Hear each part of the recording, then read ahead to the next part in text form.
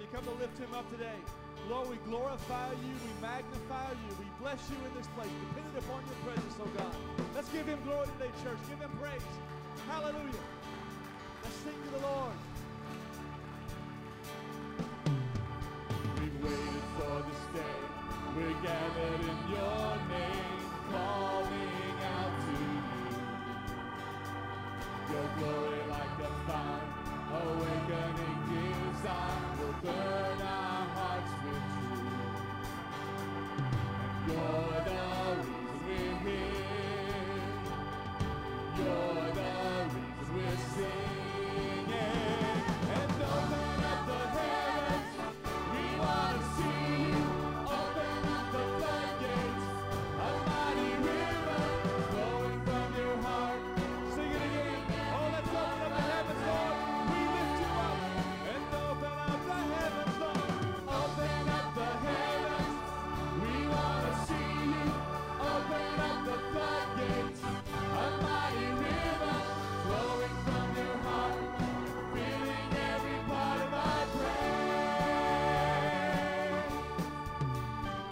Your presence in this place, your glory on our face will lure me to the sky. Descending like a cloud, You're standing with us now, oh God. Lord, one there are you're the reason we're here. Yes, you're the reason we're singing. Oh, open up the heavens, we want to see you. Open up the floodgates, a mighty river flowing from your heart, filling every part of our praise.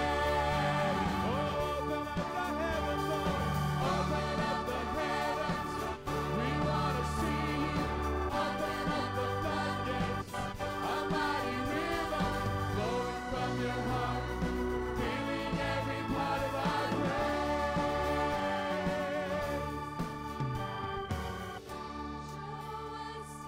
Show us your glory. Show us your power. Show us your glory, Lord.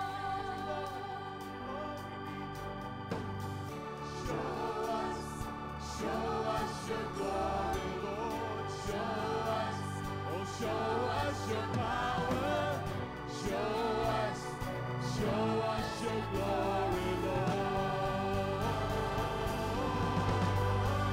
And open up the heavens, we want to see you. Open up the floodgates, a mighty river flowing from your heart, filling every part of our praise. Oh, open up the heavens, Lord. Open up the heavens, we want to see you. Open up the floodgates, a mighty river flowing from your heart, filling every part of our praise. Show us your glory, Lord. Show us your glory. Show us your power. Show us your glory, Lord.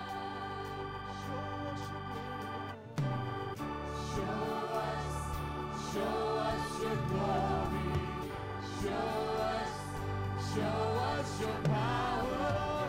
Show us your glory, Lord. And open up the heavens, we want to see you. Open up the floodgates, a mighty river flowing from your heart, filling every part of our praise. And open up the heavens, Lord. Yes, Open up the heavens, we want to see you. Open up the floodgates, a mighty river flowing from your heart, filling every part of our praise.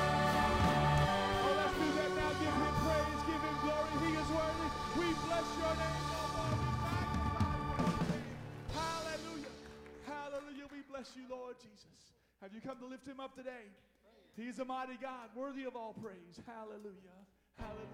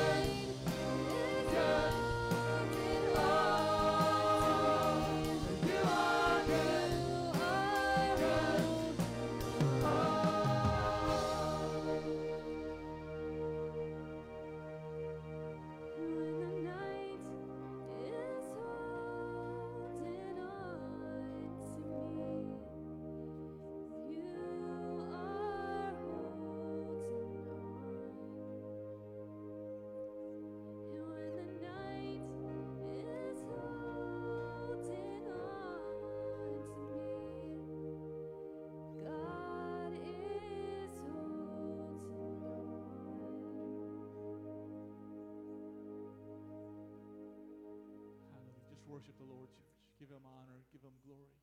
Lift him up. Hallelujah, Lord Jesus. We bless your name, oh God. Hallelujah, Lord Jesus.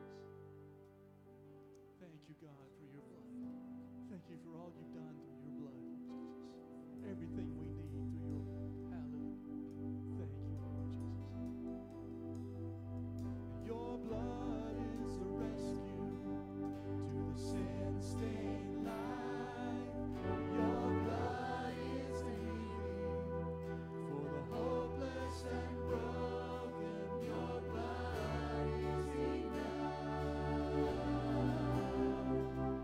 Jesus is enough.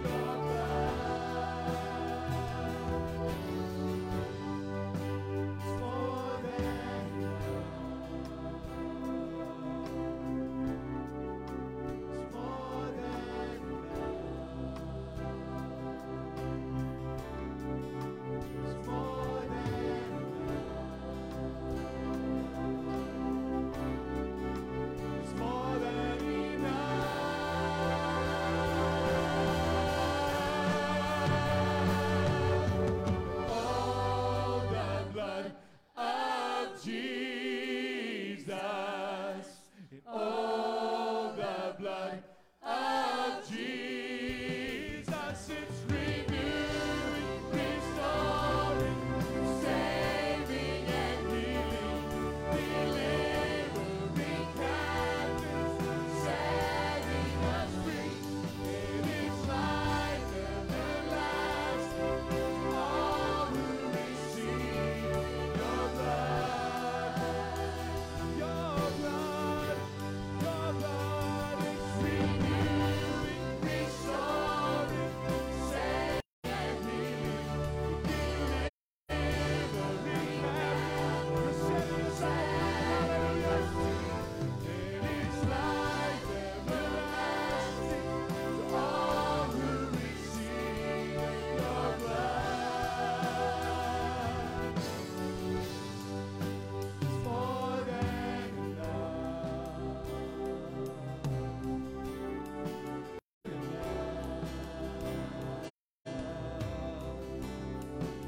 It's more than enough. More than enough.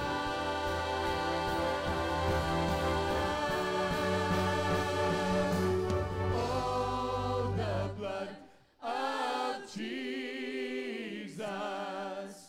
Oh, the blood of Jesus. It's renewing, restoring, saving and healing, delivering captives, setting us free. It is life everlasting to all who receive your blood. More than enough. It's more than enough. It's more than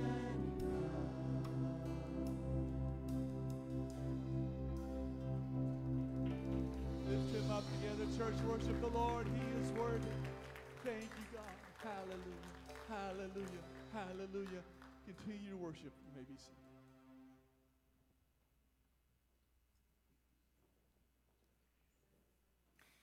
I'm glad I know who Jesus is. How about you folks? Praise the Lord. I'm ready to go today. I had a couple cups of coffee. I'm feeling ready. Now, if I get anointed too, plus caffeine, it is a dangerous situation. I got some coffee a while back, and on the label, I'm thinking it was Death Wish. Maybe that's the name of it. I can't remember. But anyhow, on that coffee, I remember that there was a label, coffee label, and it read this. It said, "Warning, highly addictive." Anybody ever seen that before? Y'all don't drink coffee that strong? Warning, highly addictive. I'm going to say it this way. Warning, we have some powerful scriptures that I'm about to read to you today. Are you ready for it? Because I'm telling you right now, it is some powerful stuff. And I have preachers that tell me all the time, Larry comes, he's like a spiritual father to me, and Larry Anderson told me the other Sunday I preached a sermon, and he said, "Jimmy, you could have made 4 sermons out of that one sermon, son." And if I could get him to write my sermons, I'd break it up into 4. I just don't know how.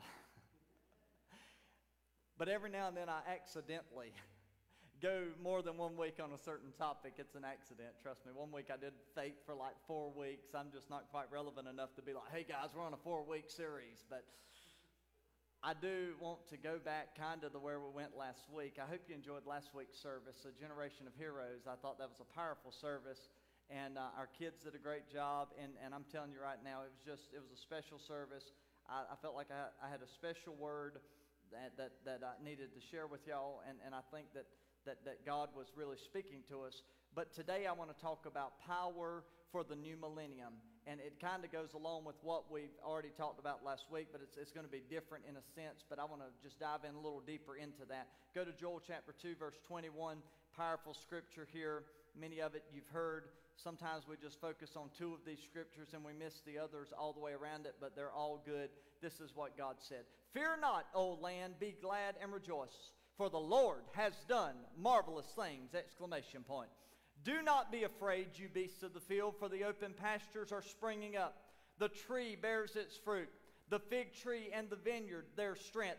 Be glad then, you children of Zion, that represents the church, and rejoice in the Lord your God. For he has given you the former rain faithfully, and he will cause the rain to come down for you. I love that. He will cause the rain to come down for you, the former rain and the latter rain in the first month.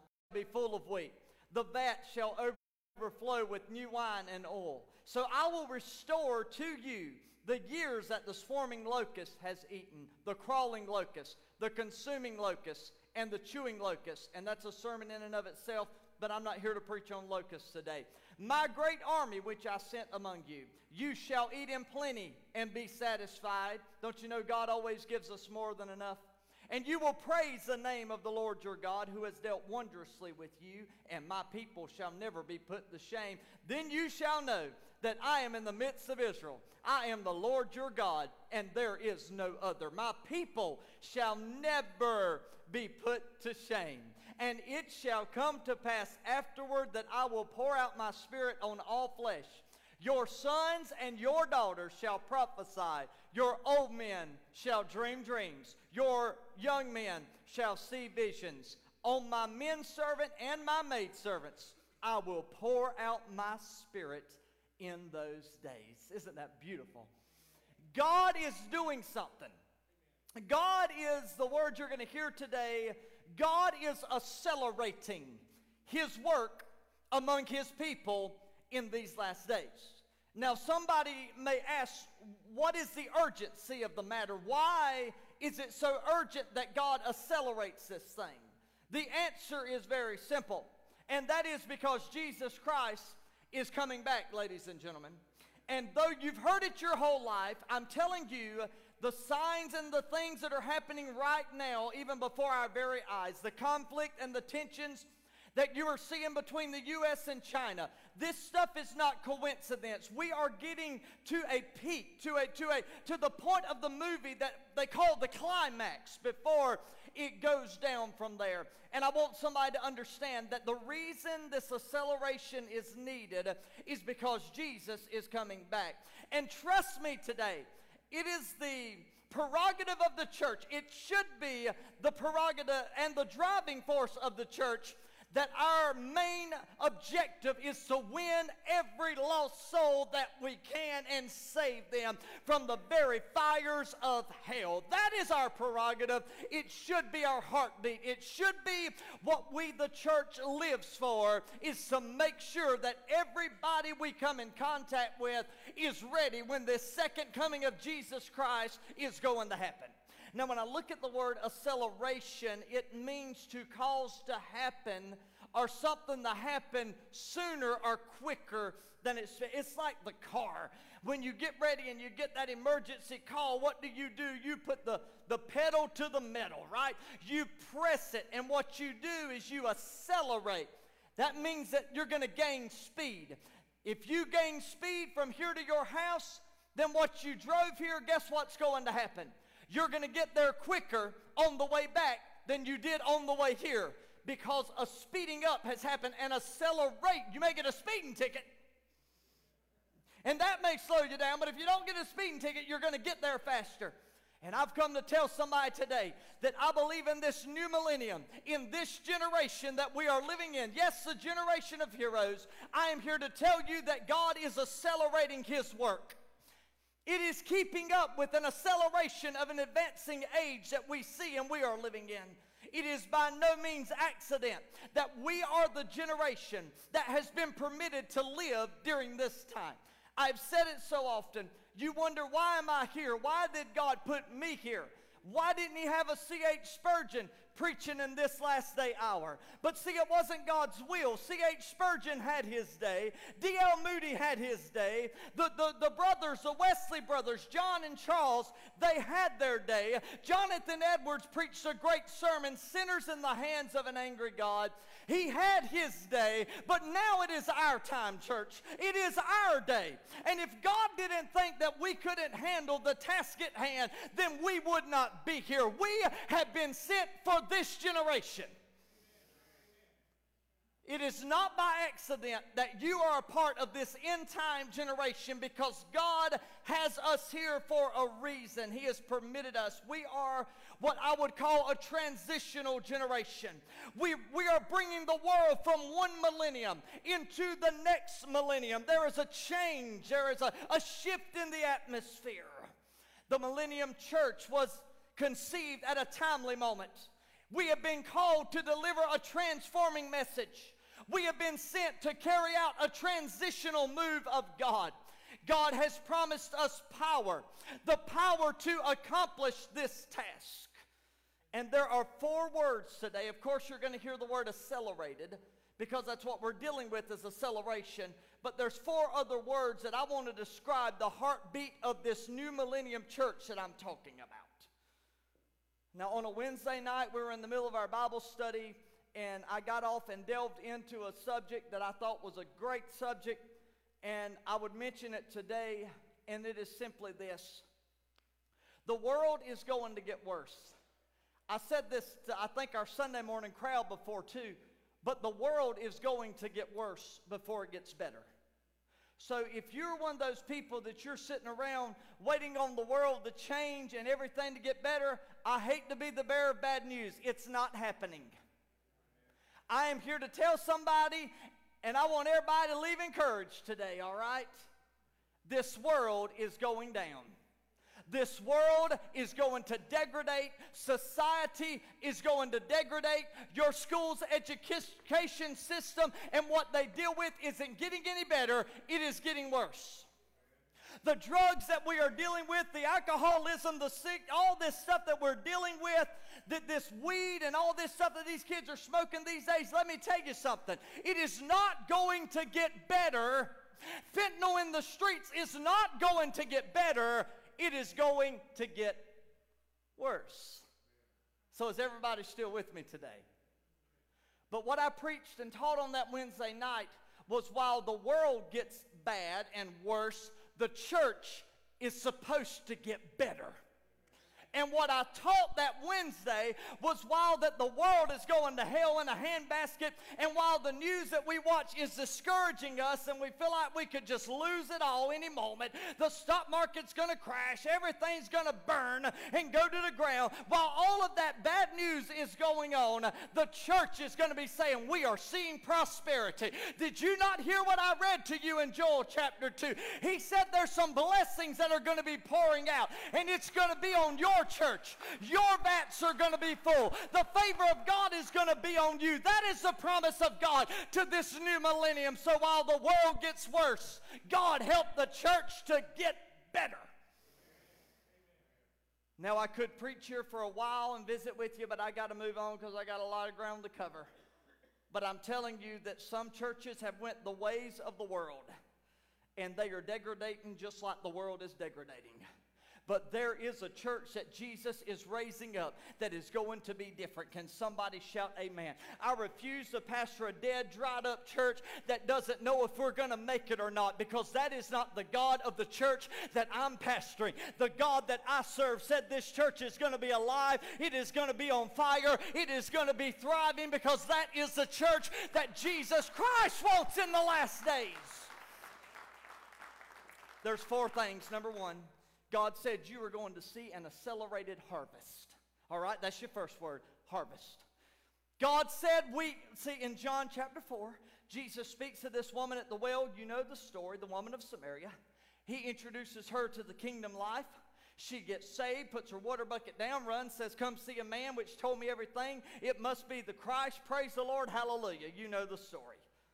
The disciples come to Jesus. They are bewildered. They are upset that he would minister to a Samaritan woman. See, they were called dogs, right? Why would you talk to this dog over here, Master? She's not a Jew. Shame on you, Jesus. I'm going to tell you something. Multicultural churches are bursting out of the seam right now. They are busting out of the seam. And I'm going to tell you something. Heaven is going to be so diverse. If we can't handle diversity in the church, then brother, we can't go to heaven. Because heaven is going to look different than anything you've ever seen. I mean, there's going to be black, white, there's going to be Asian, there's going to be all kinds of, there's going to be Spanish, I'm trying to say Mexicans, what I'm trying to say, bless God. Hispanic is the word I'm looking for. It's going to be so different and so cultural that God's going to say, look, this is the church that I want. This is the kingdom of God. And Jesus was ministering to her, and he crossed those boundaries and those lines that said only the Jews can be a part of this church.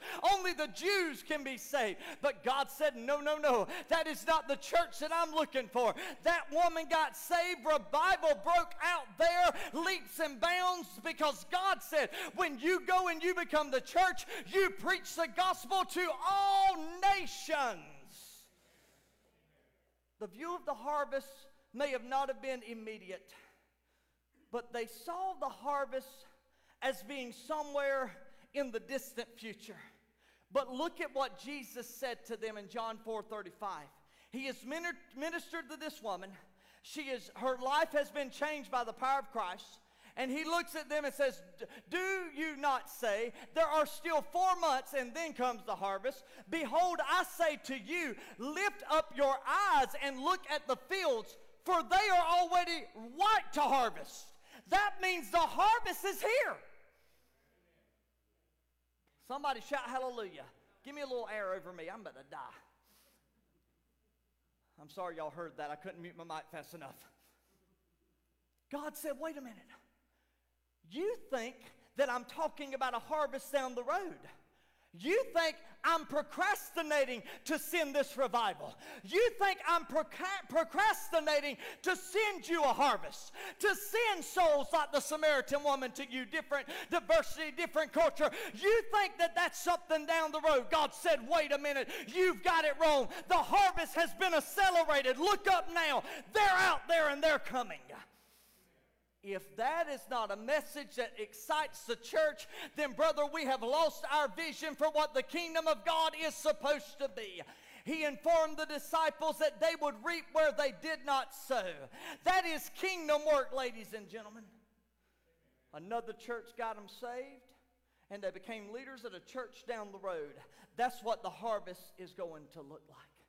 That's where you and I are today. We're in a season that God is telling us, now is not the time to wait for a harvest to come.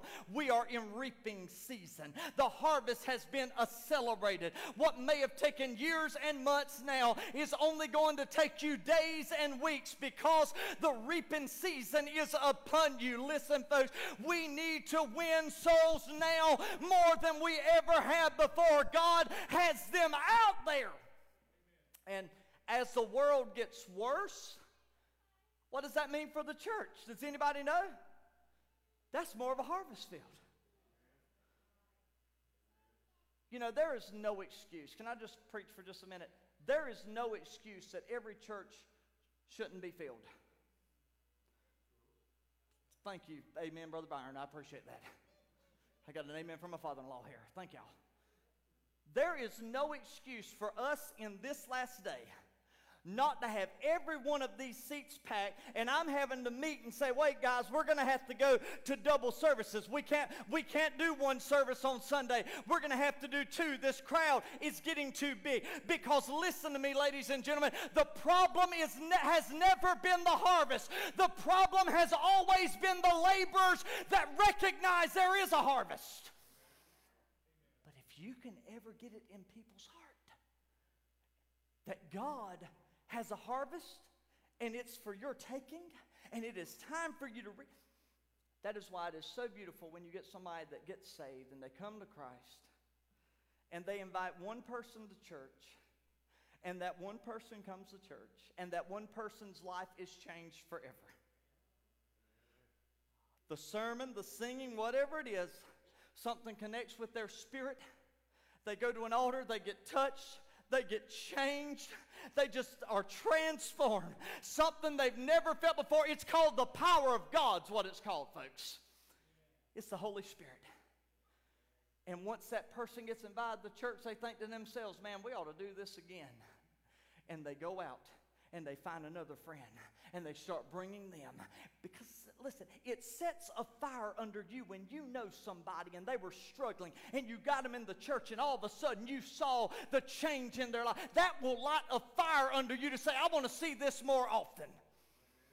Go after the harvest. It is there. God has accelerated it. And here's the sad part, is that they tell us that 80 to 85% of people that know us, that are our friends, that don't go to church, if we would simply invite them verbally, they said they would come to church. Can you believe that? God just needs you to go get the harvest. We'll get it later. No, we don't have time to get it later. God said, go now. Reap it now. There's accelerated harvest. Number two, there's accelerated opportunities. A matter of fact, we have the internet. Has anybody ever heard of that? Internet, hallelujah. How many of you older folks remember when you didn't even know what a computer was, right? You definitely didn't know what internet was. You didn't even know what a cell phone was. Don't tell me God hasn't accelerated the opportunity to spread the gospel. I'm telling you, listen to me, folks. The opportunities for the church today are unprecedented. That means we have never known them before. We have access, listen, right now, right here today, I have access to people's living rooms in Nigeria. I want everybody to grab that for just a moment.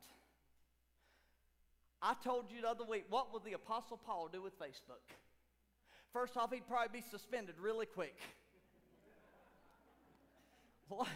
What would John the Revelator do if he just had Twitter? I mean, come on now. I mean, if he just had these things, YouTube, if he had access to this, what would they have done with the gospel? My goodness, there's no telling what they could have done. Here we are today in a new millennium, and God has changed things, and things are shifting. My goodness, we've got t-shirts, we've got websites, we've got projectors, we got radio, we got TV, we got social media.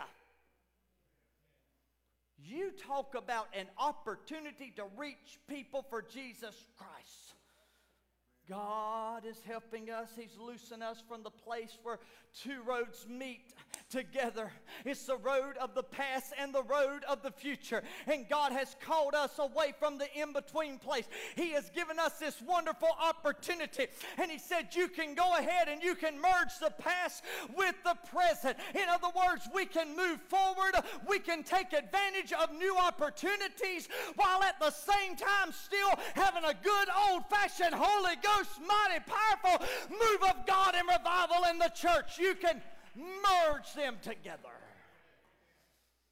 What can be more powerful than that?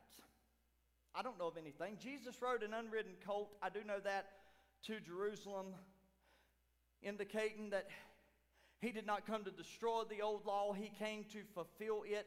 He had simply ridden it out, the old, and it was time for a new covenant to be set in motion. He basically merged the past with the future to move forward. It is time for the church to hop on the back of some unridden opportunities that we have failed to utilize and to use properly and reap the harvest. Understand me, it may be different, and we can't afford to miss them, because if we miss these things, we will miss a harvest. But can I tell you this? In my humble opinion, the best way to grow a church is not Facebook. Don't everybody shout at once. You'll ruin my message today. Just hang in there. I may can reach somebody's living room in Nigeria, but there's one thing about it. They ain't coming to church here Sunday. But your neighbor can. Woo! We have to take... I still believe in the good old-fashioned. face to face. Give me a handshake, Johnny. I'd love to see you Sunday. There is something powerful about that eye-to-eye contact that still works. And God is saying, I have accelerated your harvest. I've accelerated your opportunity. Now do something with it. Thirdly, accelerated restoration. In our text, the locusts have ate a lot of things. I read it to you. They've eaten from the field. They've ate their wheat. But in Joel chapter 2, God promises restoration to Israel. He promises, listen, they had been devastated. According to my text, there's 4 different type locusts that are mentioned. I don't have time to preach on all of them. But they had been devastated by the attack of the locusts. Little things had created huge problems. And I can say it this way, there's things in our life that are little that create big problems, right? But there's some little changes that can also bring some big, huge, great results as well. And God said to them, I am going to give you a promise like you've never heard before. I am going to give you 6 months of rain in 30 days. Woo! You talk about acceleration. He says, those fields have been destroyed. But you get out there and you plant your seed again. And I'm going to get you out of this famine you've been in, this dry thing. Do you know what dry things do? They don't grow. So God says you got to have some water. You got to have some blessing. And I'm telling you, the Spirit represents water. It represents fire all throughout the Scripture. But from the standpoint of the water, what we need in our churches to grow, no, it's not a new ministry. It's not a different change. What we need is the Holy Spirit to flow down like water and to come down like rain and to bring life to things that are dead. That is what God said in Joel He's going to do. I am going to bring the water down. In 30 days, you are going to get 6 months worth of rain. Your crops are going to grow again. He promised to them the fruit on the vine, your grapes are going to grow. There's going to be grain on the threshing floor. He promised them that their vats or their cisterns would be full of oil and wine. Spirit and joy is what that represents. God says, I am bringing my Spirit back to the church. I am bringing joy back to the church. I am bringing back the joy of their salvation. You know, we don't realize what that really means because we've been saved for so long that we've forgotten about it. But do you know what the joy of salvation is? The joy of salvation is the night you got saved. That's the joy of your salvation. The joy of your salvation is when the preacher preached, he gave an altar call, and you went and knelt down at an old-fashioned altar, and you said, Jesus changed my life. And there was joy unspeakable and full of glory. You could not understand it. You could not explain it. But you knew that the burden that you once had of sin all over your shoulder, it was immediately lifted off. You felt like a bird that had been released out of a cage. You walked out of that church not looking like you had lost your best friend or sucked on a lemon, stepped on your bottom lip. What you looked like when you walked out of that church was, I'm happy to know who Jesus is.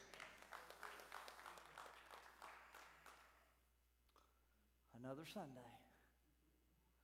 Come on, honey. Get that chicken fried. Let's go. We walk out of church sometimes, still look defeated.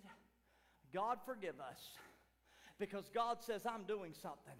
I am going to accelerate restoration for every one of my people that have been going through famine, for every one of my people that have been fighting against the devil. And every time they turn around, all they ever see is the enemy coming and rising up against them. I want you to know something today. You need to lift up your head. Your redemption draws nigh. I need this last day to understand, yes, you can get discouraged by the news. Yes, you can get discouraged by what's going on in this world around you. But I'm telling you, you are not of this world. You are not of this world. This is not your kingdom. Your kingdom is above. Get your mind on things above, not on things on the earth. I'm about to do something. I'm about to restore you again. That's right. Even 50-year veteran Christians, I'm about to light a fire under you like you've never had before. why does God restore me? Why does God want me to have this joy? Why does God want me to walk out happy that I know who Jesus is? The reason He wants me to be that way is because He wants me to win somebody that doesn't know. And I want them to experience what I have experienced. And I think that's why God said sometime I've got to restore you. Because sometimes you can get slack. Sometimes we can get slack. Sometimes we can look discouraged all the time, just acting as if we've lost our best friend. And God says, this is not the church that I've raised up for the last day. This is not the Christian that you are to be in this last day. I've got something better for you than that. See, there's something the Bible said. I'm going to leave you with this. I'm going to my last point. He that winneth souls is what? Is wise. God is accelerating the harvest. He promises a restoration of what? Of years. He does not promise a restoration of just a few days or weeks, but He said to them, I am going to restore you for years. Are y'all ready for this? Are you ready? Just give me a little nod if you're still with me. Here we go. When I was growing up, we used to have revival. Revivals lasted 1 week. Back when I was a kid, revivals were 2 weeks. All well and good, right? Yeah. Yay, hallelujah. The problem is we had them every month. We had created a culture to where we thought, I'm just going to talk to you here. We had created a culture to where we thought that if we were going to keep our congregation excited and happy and joyful about God, we had to bring them to a revival once every month or two just to keep that fire burning. If that is as deep as your Christianity goes, you need to hit the altar this morning and pray through. I'm just going to say it the way it is. If all you need is a revival and a guest speaker to come in to get you going, then brother, you have failed to recognize the power of the blood of Jesus and what He did on the cross for you. Because that's enough for me. But we created this culture. And what we did is we would have revival, and I figured it out. I started looking. All right, if we have it every couple months, we would have revival for a week or two, get the church fired up, right, Byron? Get them fired up. Praise God. Let's do this. Hallelujah. Pastors are living on they're just like, whoa, praise God. I feel like I just got here last week again. Been pastoring 10 years. This is like a fresh pastorate. This church has come alive. Thank you, Jesus. But I figured out what happened.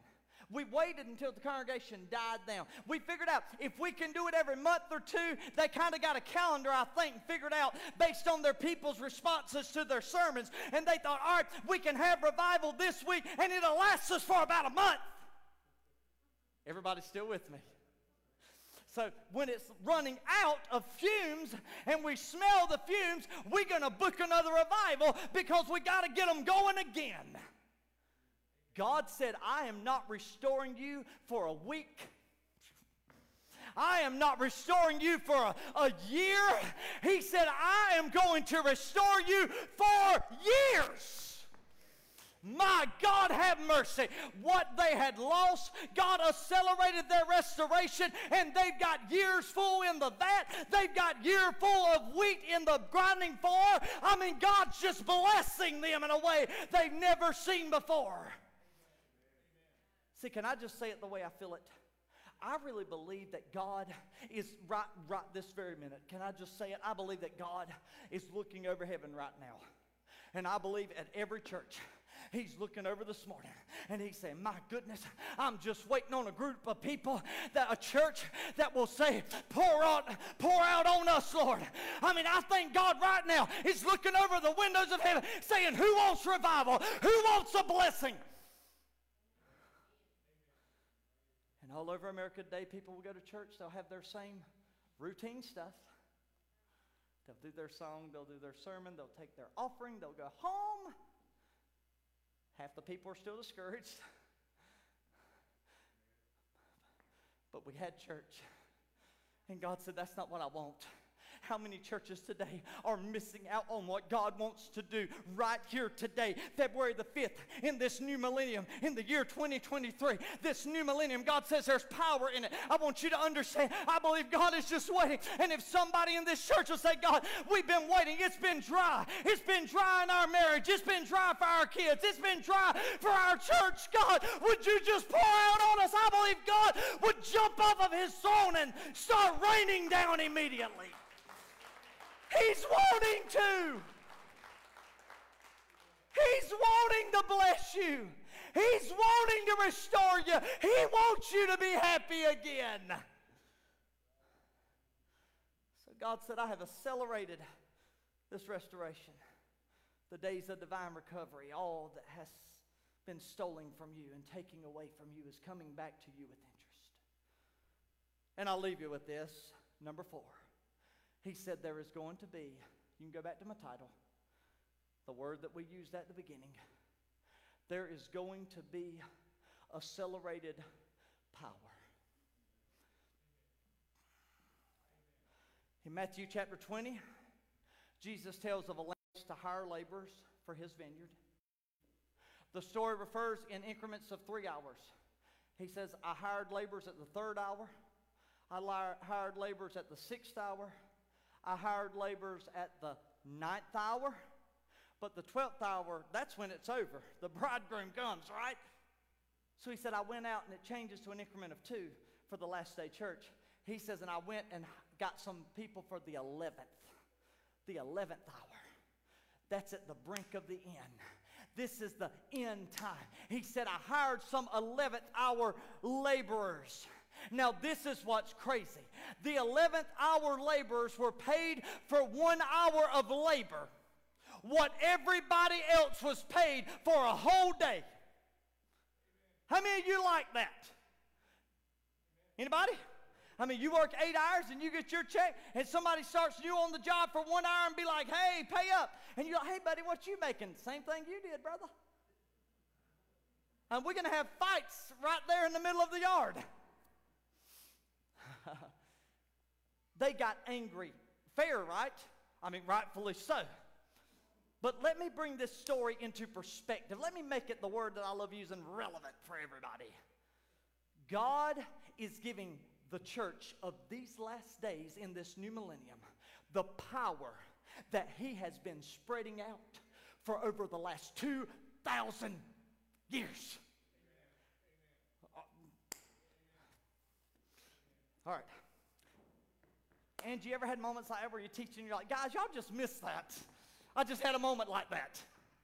I said, God is giving our church in these last days all of the power spread out, all culminated over the last 2,000 years. He's bundled it in a package and said, here you go. The ministry of the Apostle Paul, here you go. The Apostle Peter, you like shadows healing people, here you go. You like Lazarus being raised from the dead, here you go. Isn't that powerful? My goodness, this is mind-boggling. We are the 11th hour church. We are not the 3rd, 6th, 9th hour. We are the 11th hour church before the end. All right, let's close with this. I got to go. Let's put this image up there, Chevy. All right.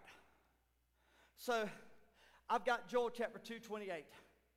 And in the last days, let me see if I can get here. All right. He said this.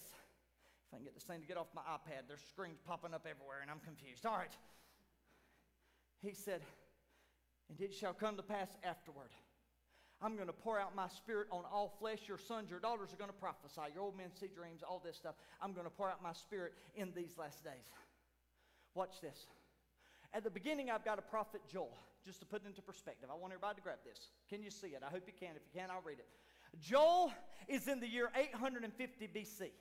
Everybody understand what that means? That means 850 years before Jesus Christ was born in a manger.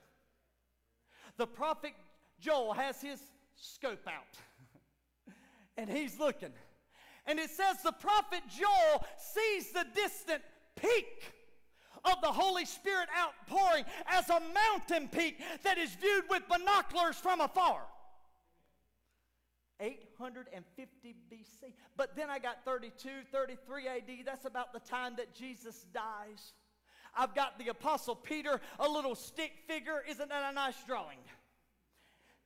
His foot is on what we know as Pentecost. He is pointing his finger. After Pentecost, we are going to go through the Dark Ages. The Roman Catholic Church, that's right, I said it. The Empire of Rome, they are going to kill people. They will behead James. They will hang Peter upside down. That's right. They're going to exile John the Baptist. I mean, all this stuff is going on during the Dark Ages. Do you understand what the Dark Ages mean? That's exactly what it sounds like. It was a dark time. It was bad for the church. If you came forward today and didn't know Christ, and I said, would you like to know him today?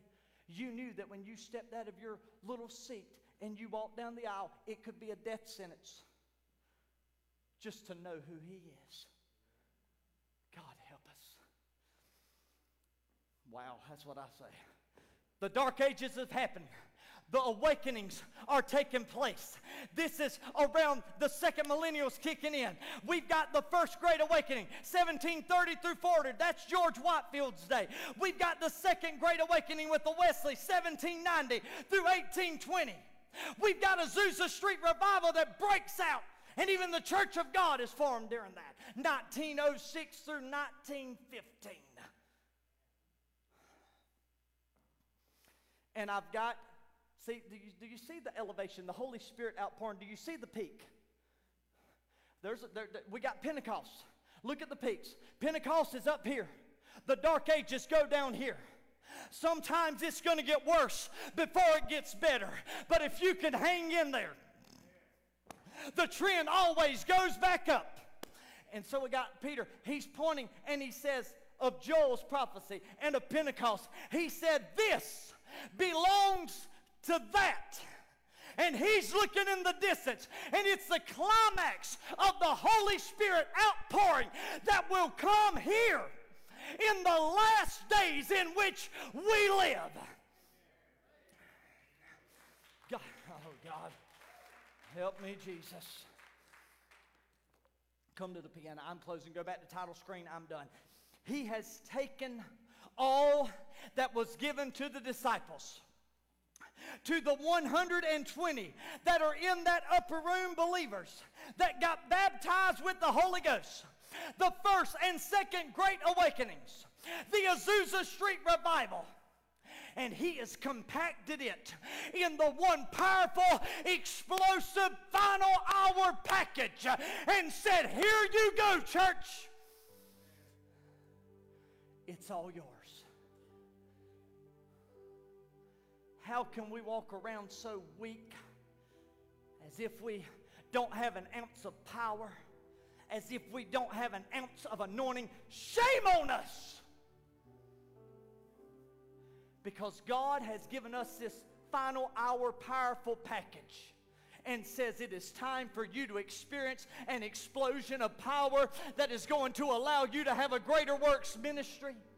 God's move is accelerated among us today as the church prepares to reap the great last day harvest. God says, I have given you a power for the new millennium. We are going to see something the disciples never saw. He says you are going to see things that the Great Awakenings never saw. You are going to see something that Azusa Street never saw. Do you know why? Because of the condition of the world that you're in. It's going to take more power. It's going to take a greater explosion. It is going to take a greater blessing. Now, we can do like most churches and we can shrug it off. Go about our business. That's what normally happens. Sometimes I wonder why I even preach messages. I really do. Sometimes I wonder why I even preach that. I mean, who's going to listen anyhow?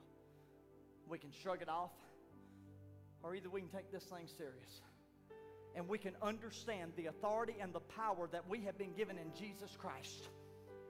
When people stand up against you and there's a demon in them, you have been given the power to cast that demon out. You have that authority. You have that power. That's the anointing God has given us. Somebody said, why don't it operate like it used to? That's the point I'm trying to make. It's our fault. The power is there.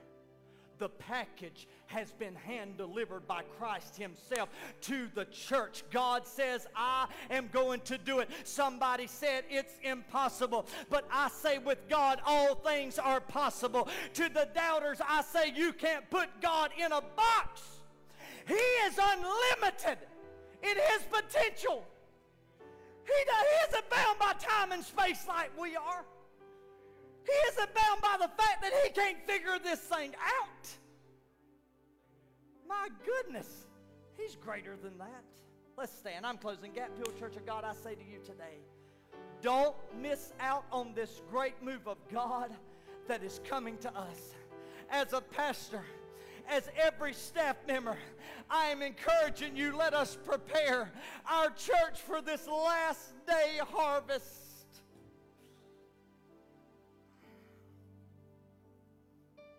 Father, fill your house today. Fill our lives.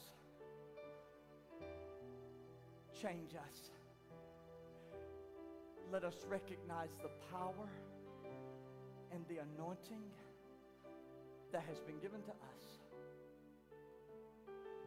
And while the world is getting worse and worse, it seems that the church is getting more and more complacent. And I know that was prophetic, and I know that God said there was coming a day in the end time, there's going to be a group of people that are going to seek out teachers having itching ears, and they're going to want to turn to fables, and they're going to want to hear a sermon. But God, that message is not for pulpits that are preaching the truth. That prophecy cannot be cast a shadow over our church that believes the whole Bible fully inspired by God. That may be for that church down the road, but it is not for this church. The promise that you have given us is greater works than these shall you do, because I go to the Father. Help us to recognize that today, in Jesus' name. Oh, Jesus is enough. It's renewing. Come on and pray if you want to today. It's renewing, restoring, saving. Oh, delivering, and it's setting us free. Do you want this last day outpouring? Do you want this last day anointing? Do you want God to do something in you that you've never seen before? Do you want God to do something in your church that you've never seen before? Do you want to see your community saved? God's wanting us to say, let the rain fall. Let the rain pour on us, God.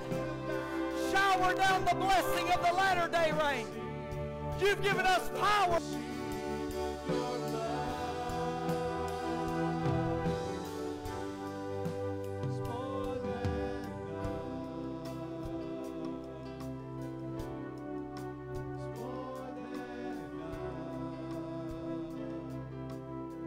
We often go back and we are popular. Keep playing. We are popular.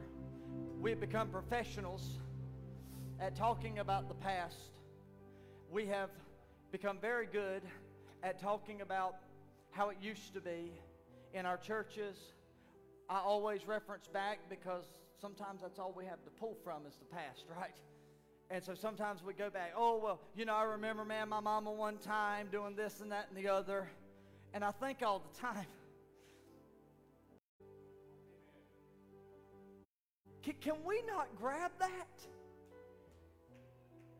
We act like the best generation was that generation. Some of us act like our best generation was our grandma's generation. And not that we don't love them and appreciate them, but when Joel gave the prophecy, he said, it's your sons and your daughters.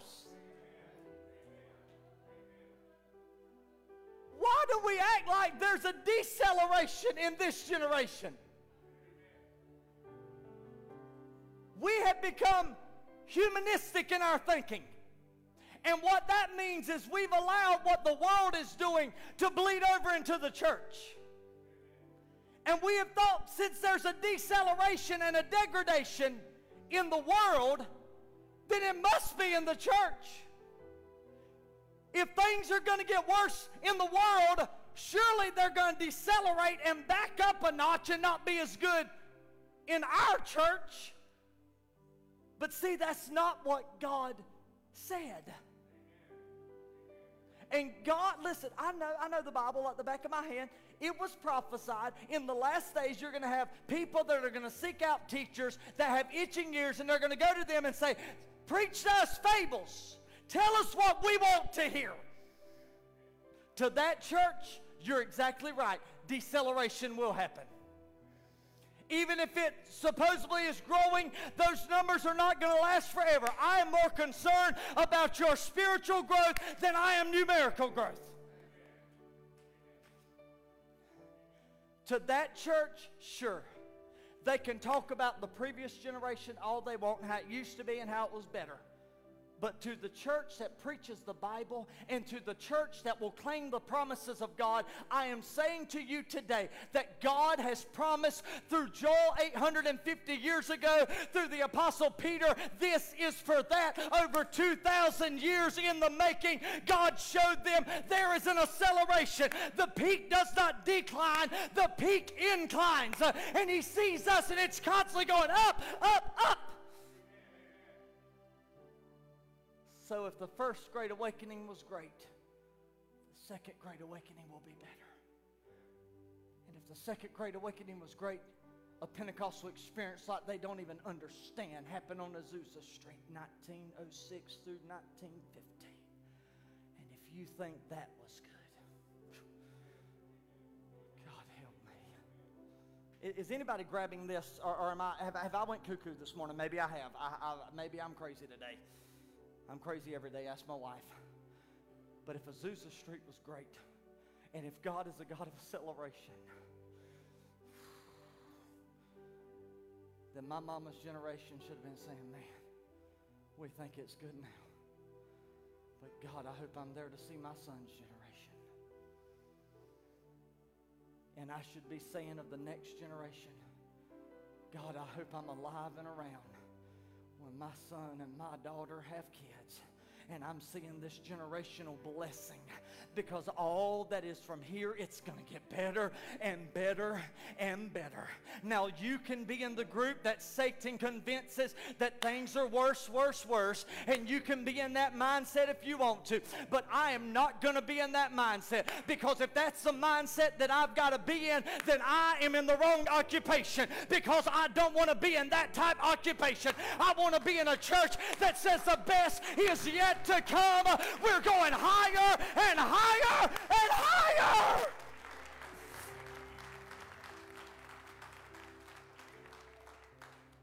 I'm closing right now. It's funny, but when you preach sermons, it's something for everyone. Some Sundays I may preach and people may think, I need. But sometimes people tell me, they'll say, Pastor, that's the best sermon I've heard. You preach. And I think, well, thank you. But Byron Duncan, something comes over me after I hear comments like that. And Satan always messes with me. And he says to me, Jimmy, how are you going to top that sermon? That's what he says to me. And I remind him, first off, it's not me topping anything. It's relying upon the Holy Spirit. And if the Holy Spirit wants to top that, the Holy Spirit can top that. But my point is, when we get in the right mentality, we don't think that way. We think, you think the Spirit was here today and it was good today? You wait till next week. You think the singing was good? You wait the next week. You think the presence of God was powerful? You wait the next week. It ain't even going to compare. Because the God that I serve is a God of acceleration.